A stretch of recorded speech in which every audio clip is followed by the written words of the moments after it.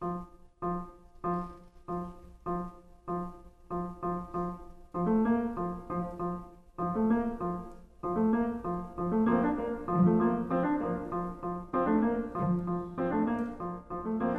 Valentine's Day, and welcome to Word by Word Conversations with Writers on North Bay Public Media, KRCB-FM.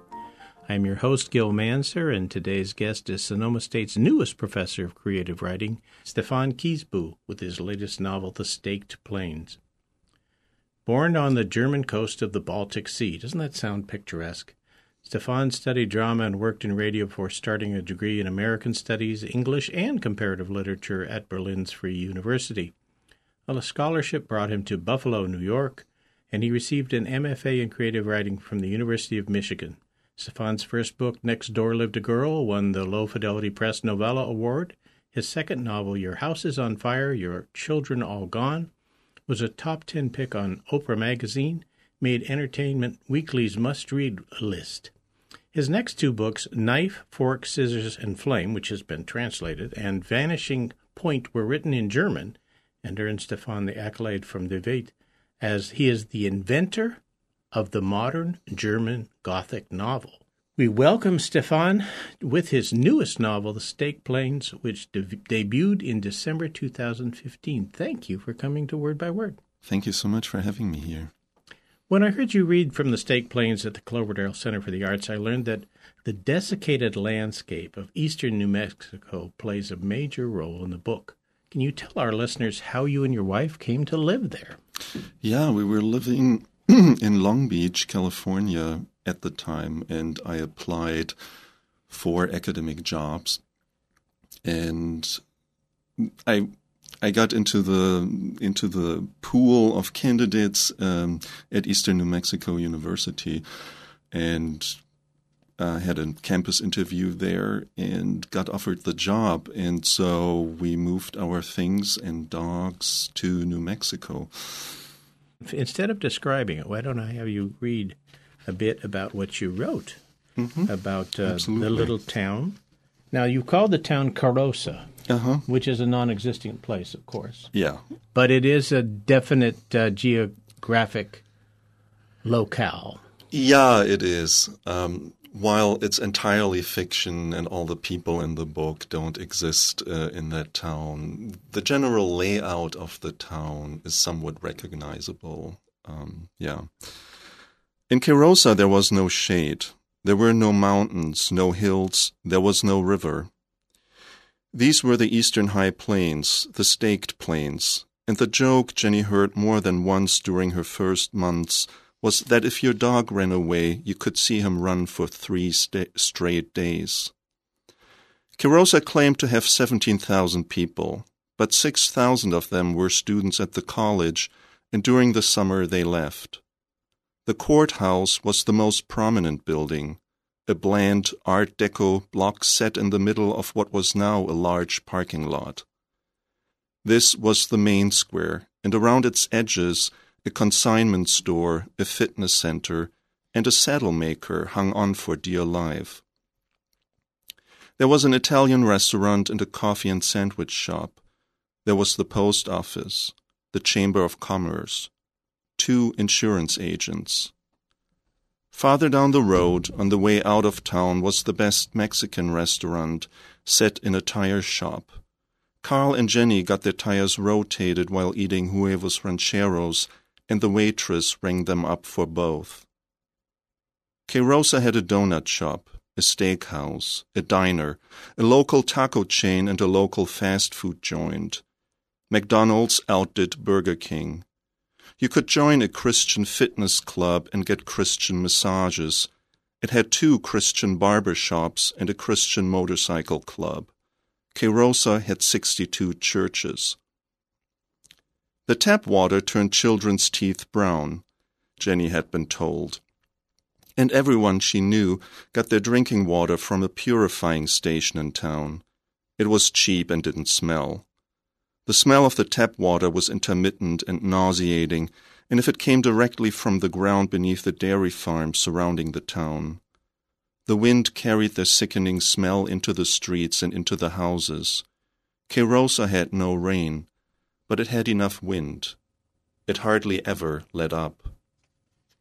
So this is based a bit on Portales. Is that the town you were in? A little bit, a tiny little bit. Tiny little, some part of how far in the distance from there, but with the McDonald's. Yeah, and the tire shop is actually really true. The best Mexican restaurant is this tiny little thing, and it's very low key, very sort of basic, but the food is excellent, and you can have your tires rotated and eat and get the bill for all of it. The town is famous in the internet for its peanut plant, I guess. Yeah, manufacturing plant. You don't manufacture peanuts, but you process, I guess. Yeah, they process them, and they have been in the news because there was first a salmonella outbreak, and then it was shut down, and then reopened and shut down and sold. So it's been on and off for a while. Mm-hmm. And then the other big thing is that your town, your Carosa, is basically dying on the vine, as we say. Even faster than that. The cattle are dying and have to be sold off because the drought has just made things that are bad even worse. Yeah, and the dairy farms around town are really, they smell bad, and they really do smell bad, but they're also sucking the whole area dry. I was told repeatedly by people who've been living there for a long time that in the 70s still, in certain areas you had standing waters. Mm-hmm. There's this really great archaeological site, the Blackwater Draw site. Right. And where often there was... they have found the Clovis points, wasn't it? Exactly. And hints of the Clovis man. Never a bone, but Clovis man was there, and so it's the oldest... It was his manufacturing site. Yeah, so to speak, and hunting ground. And there were areas still where water pooled, there was running water, and all that is gone. And strangely enough, and that was really funny because we had just come from California, a lot of California dairy farmers came actually to New Mexico in the 60s and 70s because New Mexico promised them, basically, you can suck us dry. Come over, we don't put any restrictions on you, just come over and settle here, and that's what they did. Mm-hmm. Which helped the economy for the short term, but there's this thing called the water table, which keeps lowering and lowering and lowering under the plain. Yeah, and it's really bad. When we got there, the drought had been going for 3 years, and everything was just completely dry. Well, you have created a very unique character in Jenny, who we're going to meet here. Give us a little background of before, because we're going to start in her little shop where she's going to have one of her clients. But tell us a little bit about Jenny's skills. Yeah, Jenny is a curious psychic. She's a psychic first of all, but she's a curious one because she reads feet. She makes people take off their socks, their shoes, and puts their feet in her lap and reads them instead of hands or tea leaves. And she struggles with her gift of seeing things. Often it's very dark things she can see in the future, and she's always torn between telling people, giving them advice, and holding back and not telling them what she sees. Also, she's never really sure when her gift will work and when not. So she can't ever really be certain in any given session that anything will happen.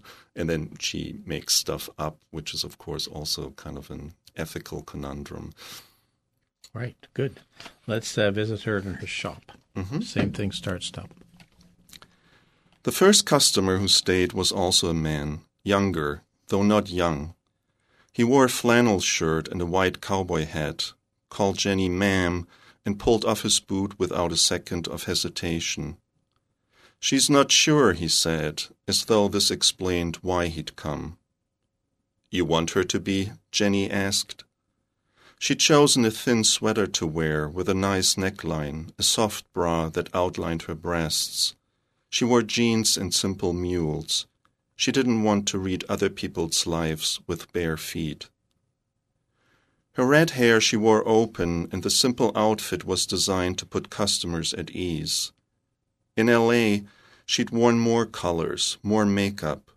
L.A. was fickle. Here, the only hint at what she did were turquoise earrings and a matching necklace. Everything else was a matter of lighting. "I'll marry her if she is," he said.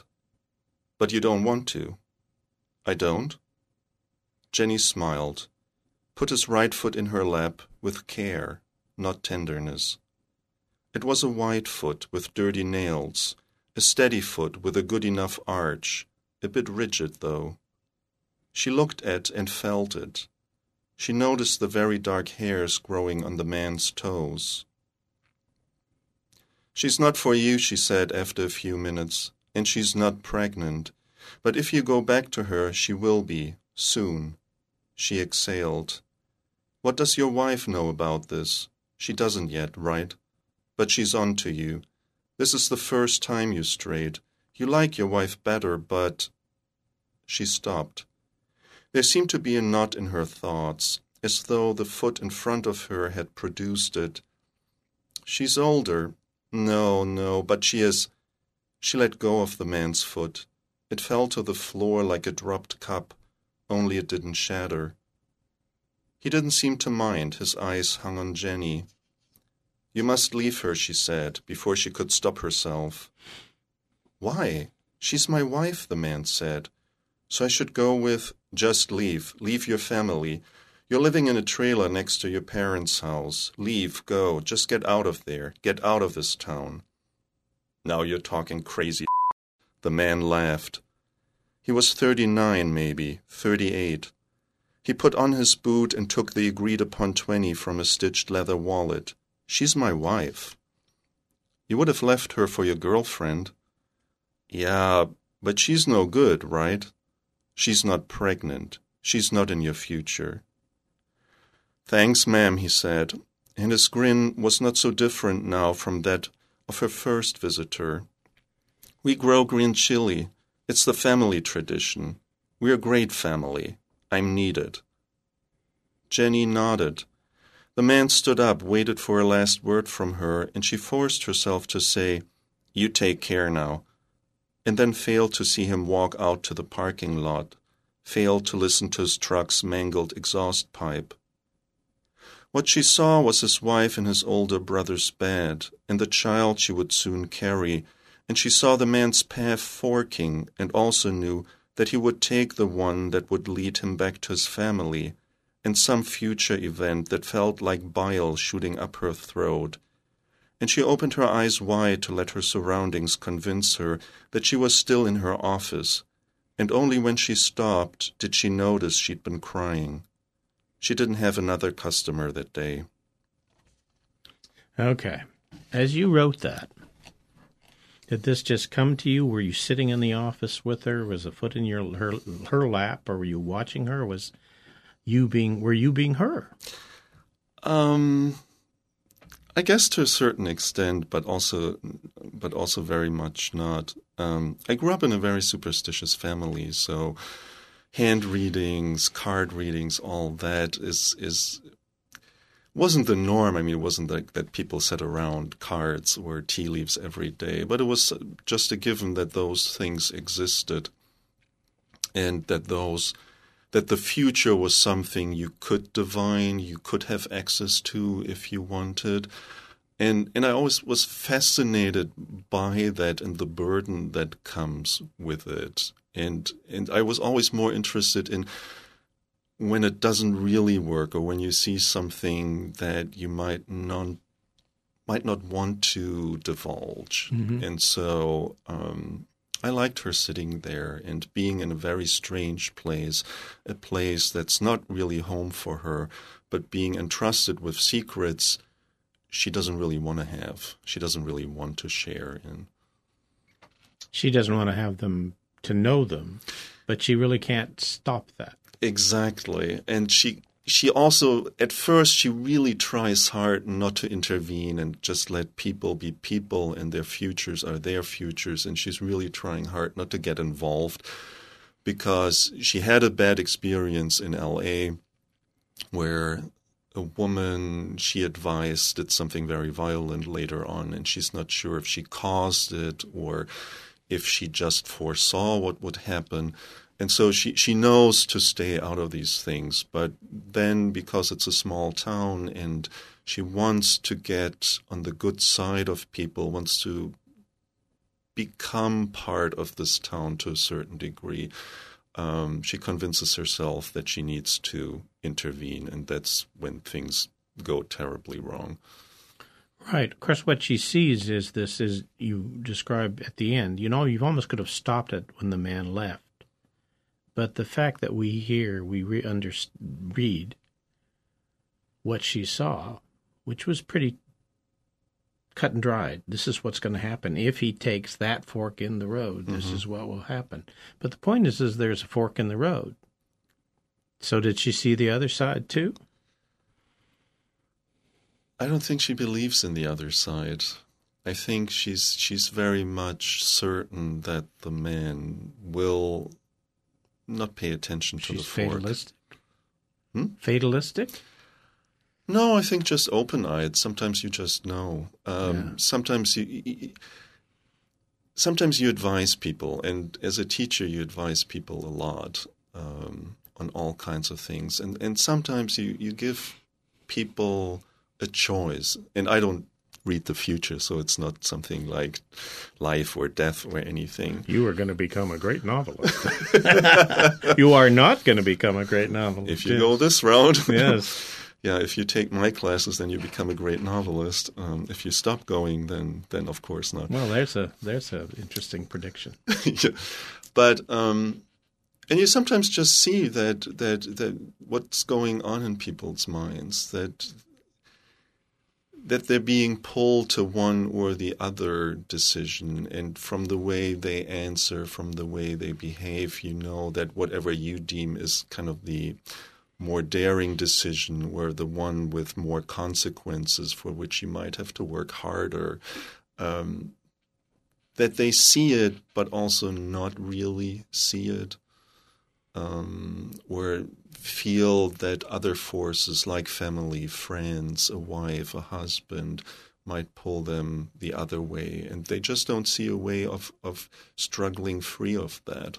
It's kind of like the people in Flint, Michigan, who are stuck in a horrible situation where you and I probably, since we're used to changing where we have and have the wherewithal to do so, would move, and they don't. No, and some people, they can't afford to move. They don't have the means, or it would take them so much hardship to try to build a new life somewhere else that they try to work around the things that happen, any kind of catastrophe. Here's an entirely different kind of question. I'm going to compare and contrast for you now. You're two different, the populations in New Mexico in the college, and the populations in Sonoma State. Have you been here long enough to compare the two? Are they similar? Are they quite different? We like to, of course, we're Californians. We always assume that it's going to be different, right? Different, yes. I think my students in New Mexico, many of them were they were the first in their families to go to college. Mm-hmm. They came often from very poor towns, often were homeschooled. And for them, and that might seem a little assuming, but ENMU, Eastern New Mexico University, was really a lifeline because there is really nothing around Portales. Right. And so that college was a little bit of a portal to higher education, to a more open world, to at least sort of seeing beyond New Mexico and seeing beyond one's environment. Here, I think people have more of a perspective. But on the other hand, what I've seen now in my classes is that all of them really love post-apocalyptic novels and stories. Is that because of the age? No, I think it's really the outlook current students have on what's to happen in our country, in the world, that they do feel any kind of apocalypse, be that zombies or nuclear apocalypse or really anything, will happen. That's pretty much a foregone conclusion. They will see that in their lifetime. And they really feel that way, that this is not something like if that might happen, but when exactly is it going to happen? And how are we going to react to that? And many of my students read these types of tales as how-to manuals. What are we going to do after the apocalypse?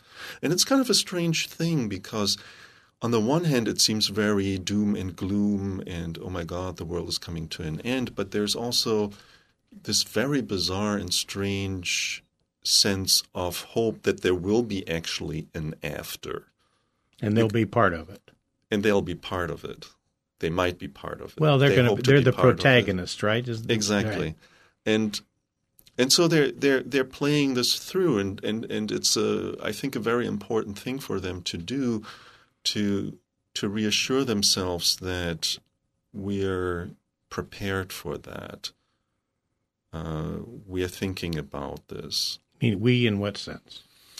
We as the people who are now 18, 19 and might live through that apocalypse. So, and I think really when you look at our society right now, the level of anxiety is really, really high. People are afraid of pretty much everything.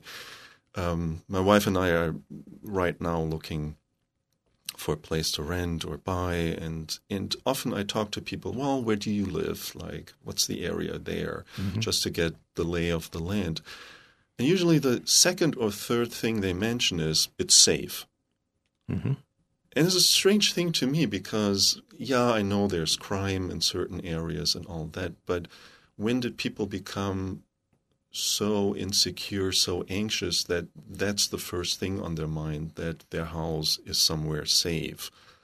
To me, very strange. When I grew up, nobody said that. They would say, oh, it's near a forest, or it's by the park, or it's in a good school district. But now, more and more often, it's this safe thing. And people feel, I think, in general, very, very unsafe. And I don't think that it's actually based really on something very real. Except being told every day that, you know, what the latest thing to worry about is on all the media. Yeah, of course. And we are, of course, living in an earthquake area and all that. But no, it's the anxiety level goes up, and I think a lot of people are worried about what's going to happen and how we're going to survive, how we're going to pull out. And I think it's reasonable because our chances sort of over the long haul, the next few hundred years or so, don't look very rosy at all. If we go down the road we have been going down, it is going to end. And so I think right now my students are really burdened with this knowledge that this is what's going to happen to an overpopulated, heavily polluted planet, and that's coming out in their own fiction. Right. Now, would you, the quote I had you was that you were the modern German Gothic novelist, right? Something like that. Mm-hmm. Yeah. Would you put this book in that category? Because depending on how you're looking at it, you know, going to the Wikipedia description of what is a Gothic novel, and then what is a feminist Gothic novel, and then what is a female-centered Gothic novel, etc. It ticks off all those little blanks.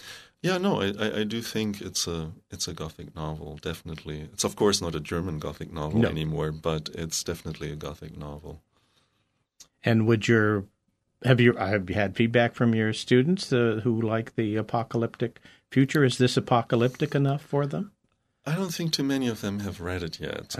It's just, you know what I'm saying. You're basically where the idea of the Gothic novel is that the architecture, the surroundings are what define, you know, the setting, and you certainly have the surroundings define the setting here.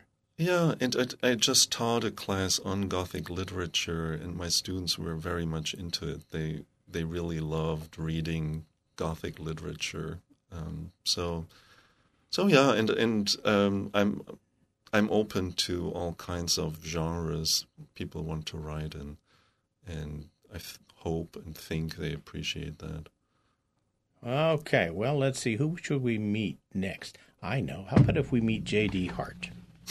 Okay, just briefly, not too in depth, but he's going to be an important character later on. Okay. Every day a round table of middle-aged and beyond men congregated here, and she felt their gazes clinging to her dress like goat heads, while the barista, the owner's son, walked flat-footed to the refrigerator to retrieve the 2% milk for her latte. "Who are they?" she asked the kid, bestowing a smile on him she hoped was inviting and disarming enough for him to lower his voice and lean toward her for an answer. He followed her train of thought and said, "J.D. Hart. He owns this building, and the others on the square. And the bank, of course." He stopped for a second, then added, "You don't get anything here if he doesn't want you to. Sugar-free vanilla?" he asked in a slightly louder voice. She nodded, waited several beats before glancing back at the table, and she knew immediately who Hart was. He wasn't the most imposing man, probably not much taller than herself, and he wasn't the loudest one either. But all the other men's faces pointed like bright red arrows at his. Jenny could feel the discomfort they felt. They were on their guard, and they chose their words carefully. He was the only man at the table who seemed relaxed and to be enjoying himself, the only one whose laughter went on for too long. His receding hair was a touch wavy, gray, and he wore a Tom Selleck mustache. He had been young in the 70s, now his belly made him sit back from the table. He wore a flannel shirt, a large belt buckle in silver and gold. His jeans were none too clean, and while she was still studying him, he looked over without a smile. He just stared, then finally nodded. Over coffee, she read magazines she'd recently subscribed to: Entertainment Weekly, Yoga, Granta, Harper's Bazaar, Art News, Juxtapose, Elle. She didn't like them all, but without them she felt she was dying. Kerosa had a newspaper with 12 pages daily, and most of the content was religious, right-wing, or plain drivel. None of it was grammatical. The Albuquerque paper was not available. The New York Times did not deliver. The Internet was no alternative for Jenny. She needed coffee stains. She read papers and magazines 3 times a day, after breakfast, for lunch, and later maybe in the bathroom. She got a lot of use out of one paper. He didn't come to her table that day. J.D. Hart left without her noticing. Only after the men filed out of the coffee shop did she catch one last glance of his pot-bellied, very erect figure. He could have been Hollywood 30 years ago. Okay, it's time for a break. You have been listening to a Gothic Valentine's Day version of Word by Word Conversations with Writers on North Bay Public Media, KRCB-FM. Today's guest is Sonoma State's newest professor of creative writing, Stefan Kiesbühl, sharing readings from his latest novel, The Staked Plains, which artfully shows why he earned the title of the inventor of the modern German Gothic novel.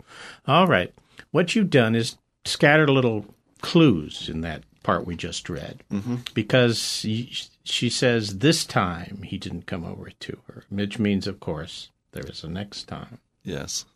How much do we want to let our listeners know about that?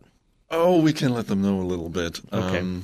J.D. Hart becomes very much Jenny's obsession, and she's fully aware that he is a very strange target for that affection, and she loathes herself for even considering him. But at the same time, she really falls very hard for him and even tries to be with him. And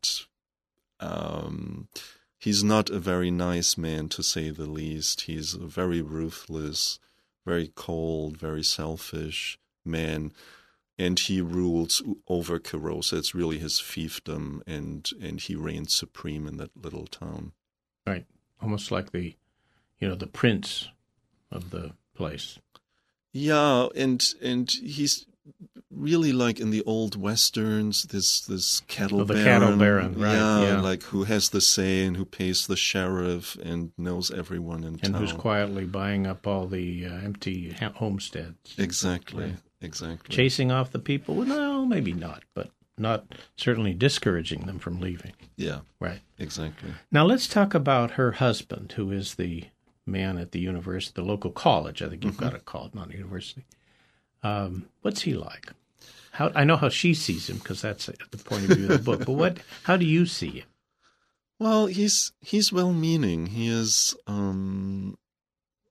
he's a very, very enthusiastic guy, and he's really very much into his job, loves his job. He's an archaeologist, and of course, in that area, it's heaven on earth for a certain type of archaeologist.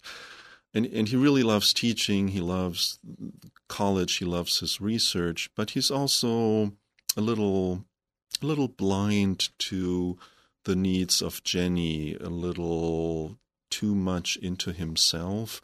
And so while he tries to be a good guy and he tries to be a good husband, he's far from it and just doesn't have enough space in his mind to consider other people fully, to listen to them, to make himself available. He's very limited in that. And while he doesn't want to do stupid things or doesn't want to be abrasive or thoughtless, he's exactly that at times.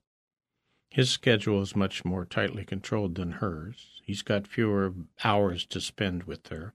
And he's got an agenda for when they get together, which usually involves sex. Yes.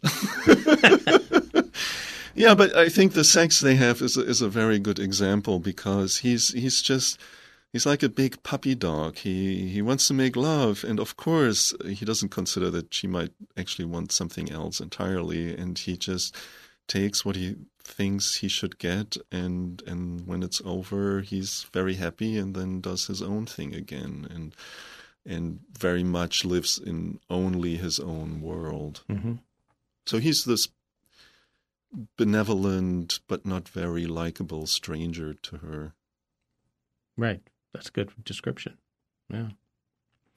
One of the interesting things that comes up over and over again, chapter after chapter, and I wonder if you teach this in your classes, is the olfactory presence of clues, if you will, of what someone may have a hint of or what someone may get, almost like opening a door and then having, smelling the other side of it, and it feels it's all full of flowers or it's all full of cow shit or it's all full of whatever's on the other side of that door.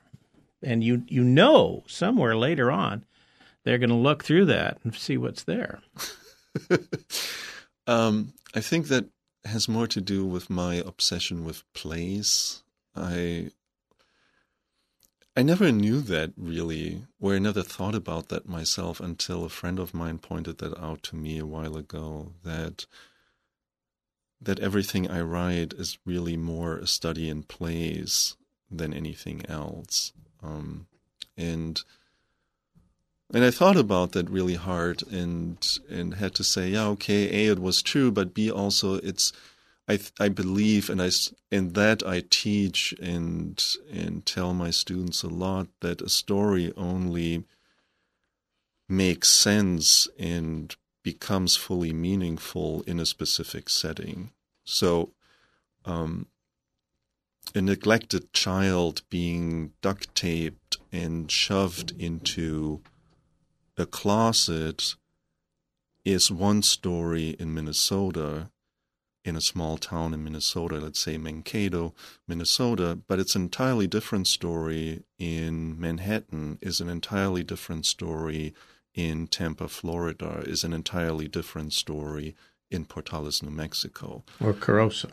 Yes, or Carosa. So it's not always just what happens, but much more so where it happens, to find out what it actually means, what flavor it has, how people come to that point in their lives to do something so desperate. It's interesting. One of the things that you notice about shall we say, the evil that comes to town is identified by out-of-state license plates. Yeah. Yes. Yes, but also, of course, Jenny has an out-of-state license plate. Yeah. Yeah, she does. So the locals might put her in the same group. And they do. They very much do.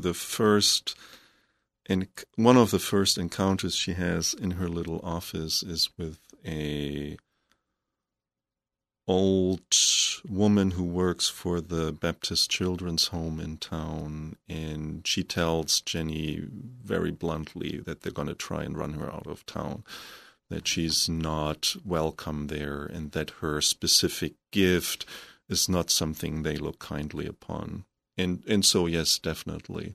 But of course, she is trying to make a go there. She's trying to become somebody with a New Mexico license plate, whereas the other cars that show up in town, they don't want anything in town. They just want to go in there, do something very sinister, and then get the hell out of there again. So in that sense, she's different, but she's greeted, as you say, with the same kind of suspicion. Mm-hmm.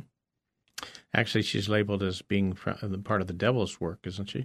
Yeah, absolutely. But it's also drought time, so many people hope that she does a little bit more than just reading the future.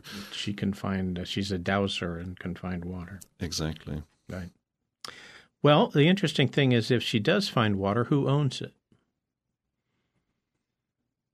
Because we're back to the man buying up all the plots of land around. So, yeah, the local farmers, of course, and in particular Helen, another character who becomes strangely close with Jenny, hopes, of course, that Jenny will be able to get to the water before they have to sell their farm. But it's a race against the clock there.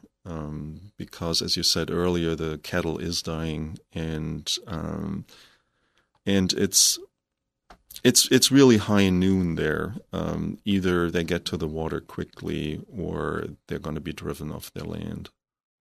Now, when you say high noon, do you mean it in the sense of that the sun is in the apex, or in the sense of the Old Western with very much the Old Western thing. Yeah, I wondered if you had that here. Yeah, you've said what you called, and we just read, he could have been Hollywood 30 years ago. He still is Hollywood. He still is the John Wayne type. Standing there with his only now he looks a little bit more decrepit. Well, remember John Wayne had a toupee and a corset on, so there were other things going on at the time, right? Yeah, right. Yeah. We're going to get a new dog, okay? Okay. All right. So Carl's her husband, and she's come home and invited him for a walk. Exactly. In the evening, they walked through the lettered streets despite a steady wind that made them spit out dust and grit. The small houses, white, beige, or tan, the yards filled with leftovers of leftovers. Cars that would never run again and not provide the right parts. Toys that had been broken and forgotten. Trash made to look like antique ornaments. Whole yards were filled with painstakingly arranged debris. In front of a tan house with a broken door, a Shepherd mix was chained to the bumper of a Chevy Celebrity missing its wheels. He jumped at them, tearing himself violently off the ground. It was still in the high 90s, and the front yard didn't provide any shaded spots. The dog's hips seemed misshapen. Carl stopped, his eyes very clear, and yet without readable expression. He stood and watched the dog tear at his chain. After a few minutes, a man in a John Deere T-shirt appeared in the doorway and watched them watching his dog. The shepherd's body seemed to curl up in a difficult dance routine. His body writhed. The man closed the screen behind him. "You ain't Mexican," he said.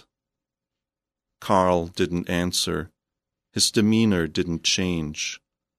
"That dog knows Mexicans." "How much for the dog?" asked Carl.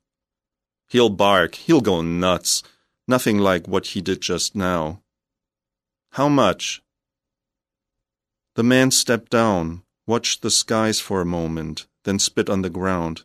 You got a cigarette? Carl shook his head. My daddy, he put him in a potato sack, beat him up good, used my granddaddy's cane. The first thing that dog saw when Daddy opened the bag was a Mexican. Daddy made sure of that. That dog remembers it real well, too. Had him for 2 years now. How much? Jenny didn't want a third dog. Jenny didn't want a Mexican-hating shepherd. She already hated that panting and miserable creature. And yet she kept quiet. She was hurting when she looked at Carl's face. No stone could have been smoother than his face in that moment. And she grabbed her wallet and handed Carl all she had, and it was enough to get the dog and a dirty black leash. The dog didn't make a sound when Carl pulled him away from his home. Stunned, he let himself be dragged off. As I read that again, and I heard you read it on the stage, it's a poem. Each sentence could be a line, one above the other rather than one after the other. And you almost need to make sure that period is a little bigger than usual, so people stop and pause a second. You know what I mean? Yeah. It's amazing how you put the words together to create a horrible scene. Yeah, the dog situation in Kirosa is a bad one, and a lot of stray dogs. People come. There's an Air Force base nearby. There's the college, and people buy dogs or bring their dogs, and then when they leave, they just leave them there to fend for themselves. And every one of my friend took a stray dog in. Everybody who's left Portal is left with at least one dog. Well, apparently they don't just leave dogs. This isn't that long. She first saw him one morning scaling the cinder block wall and leaving their yard. The dogs made no noise, but two followed the apparition with mild curiosity, their noses doled from cow dung and ethanol. Not even Diesel, and Diesel is the new dog, they named him that, got up to bark. When she looked toward the chain-link gate, a small body flew by, and the only thing she could make out was a faded Superman shirt. He was skinny. That much was immediately apparent, even though she only saw half of him the next time, an early morning 10 days later, when nausea and itching had awakened her, and she let out the dogs early. It was 4:30, and the sky only just turning lighter, and the yard light came on, and he peered out from the doghouse Carl had built to give Shibuya a hiding place when Diesel got too rambunctious. She opened the screen door, and he took off, just like the first time. He wore stained shorts and the same Superman shirt. He couldn't be much older than 6 or 7. Yeah, and that's Dog Boy, or Hog. Hog, as he calls himself. Exactly. And he makes an appearance there, and she starts feeding him. And with the dogs. He with eats the with dogs. The dogs, and drinks out of the dog's dish. Yeah. And he refuses anything but lunch meat or fruit. He loves fruit, but no candy or anything, and he doesn't like any other drink than water. So he's very happy with a dog bowl. And but he doesn't like the kibble. No, he doesn't eat the kibble. No. So, were there feral kids in New Mexico when you were there, or is this just some gothic throwback along with the wild dogs, which of course it could have been wild wolves outside the castle, right? I've been obsessed for a long time with wild children, with neglected children, with children who are kept in terrible conditions and who don't have a chance really to grow up and be socialized, grow up in a family.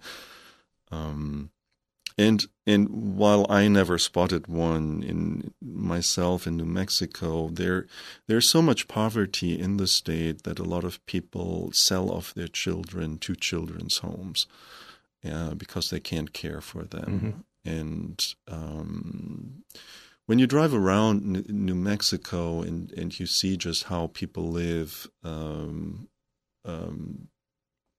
it's almost a logical next step, and to me it made all the sense in the world to show that side too of very neglected kids. A lost boy. A lost boy. Yeah, a lost boy, yes. Who didn't go to Neverland, though. No, he's still running around the scrub. Yep.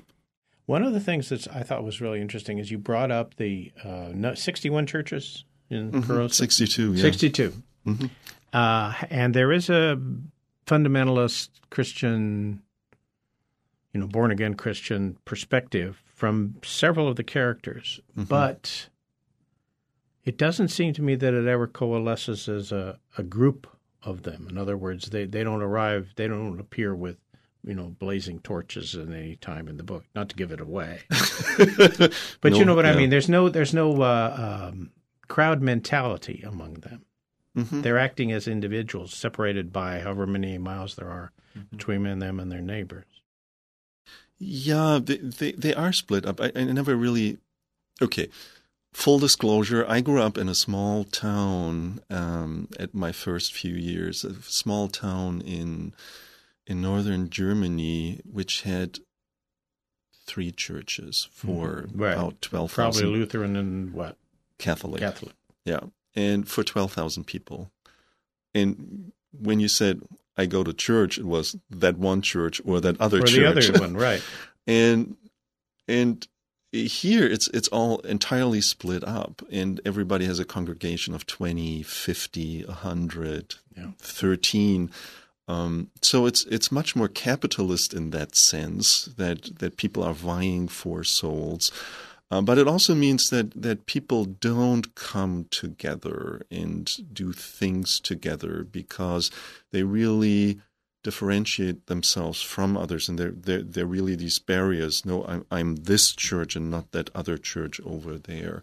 So there's not a big sense of community. Once in a while, there's a dinner at a church, like a turkey dinner, and then other people come too. But mostly they keep really to their own congregation and to themselves and try to... Extended family. Yeah. Yeah. Yeah. And that had impact, of course, on your story. So that, I'm going to try to put this in a neutral way so that I don't give away anything. Okay. But let's say the Brown family who believes a certain thing and goes to a certain small church with, 50 people in it.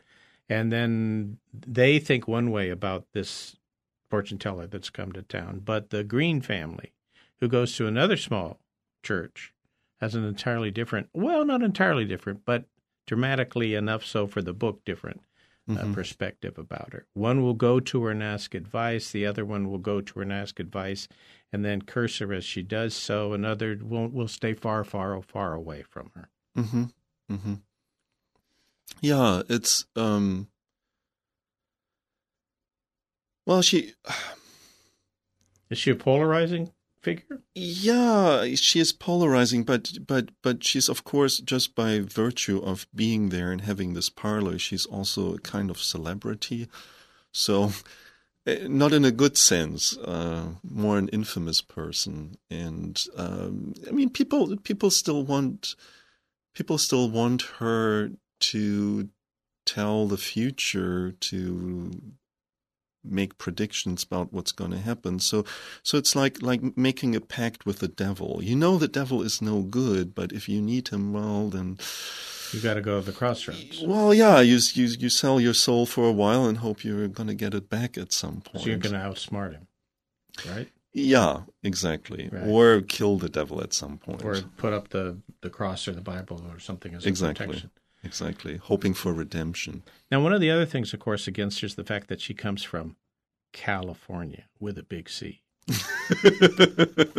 Did you have a reaction to people when they found out where you had been teaching before you went to New Mexico? No, No. I didn't. It's a much more university town than that. No, that was actually never part of any discussion. And since I have the German accent, people always associate me much more with Germany than anything else, even though I haven't been living there in a long while. Mm-hmm. But I opened the door, and the first thing they ask me is where I'm from. So. Is there anything you want to share with our listeners about the process of writing? How it works for you? Obviously, you've written a number of novels, so it's not be as labor intensive as some people are made to believe, but it's still hard work. Oh yeah, no, it's definitely hard work, and I think people usually are pretty much in the dark about how much discipline it actually takes to finish any given writing project, because usually, like everything that we know about the world, we know from television and the movies. Everything I know about bloodied corpses and all that, I know from television and television series, not any true crime television.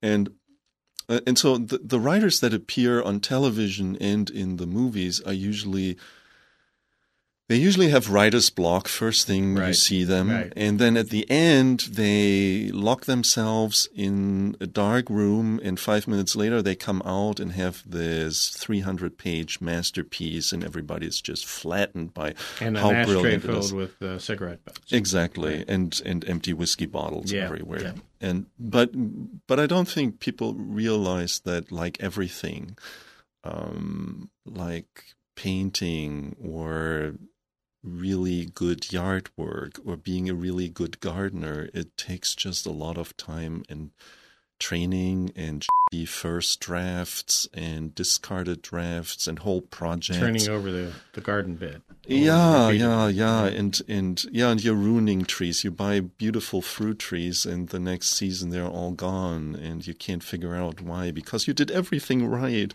you think. Except for that frost. And you didn't cover the roots at all, right. And didn't do anything there. And so it's really labor intensive, and you have to be very almost brutal and arrogant about it. So when your friends want to go out with you, or your children, I don't have any children, so that at least, but your children want to play, or your relatives or your want wife to come wants to play, you have to say, you have to say no and lock yourself in your little room and be very adamant about it, that this is your time. And that's where many writing careers go astray. Because people just don't know how to make that time. Did you write this as a novel, or is it were there shorter pieces that inspired a longer work, or what happened? No, I did write this as a novel. So you kind of knew where it was going. Yes, I had a very vague idea of where this was going, but I hadn't planned it out. There are two writers, the plotters and the pantsers, right. And I'm a pantser, and I have no idea what really happens when I start out. I have sort of a very vague sort of picture of what might happen towards the end, but that often actually changes, and I have to let go of whatever notion that was. But I'm always kind of open to weird things happening that I never saw coming. Do you take your shoes off to predict the future of where the novel will go? I might, but I won't tell you that. No, not too many secrets. Thanks for listening to our Gothic Valentine's Day version of Word by Word Conversation with Writers on North Bay Public Media, KRCB-FM. I'm your host, Gil Manser. My studio engineer is Jesse Fankushin. Theme music composer is Bill Conti. KRCB program director is Sean Knight, and radio coordinator is Wendy Nicholson. Today's guest was Stefan Kiesbo, Sonoma State's newest professor of creative writing, sharing readings from his latest novel, The Staked Plains. On our next Word by Word show, which will be broadcast from 4 to 5 the afternoon of Sunday, March 13, our guests will be a few of the screenwriters and directors from the 9th Annual Sebastopol Documentary Film Festival. Until then, I wish you happy.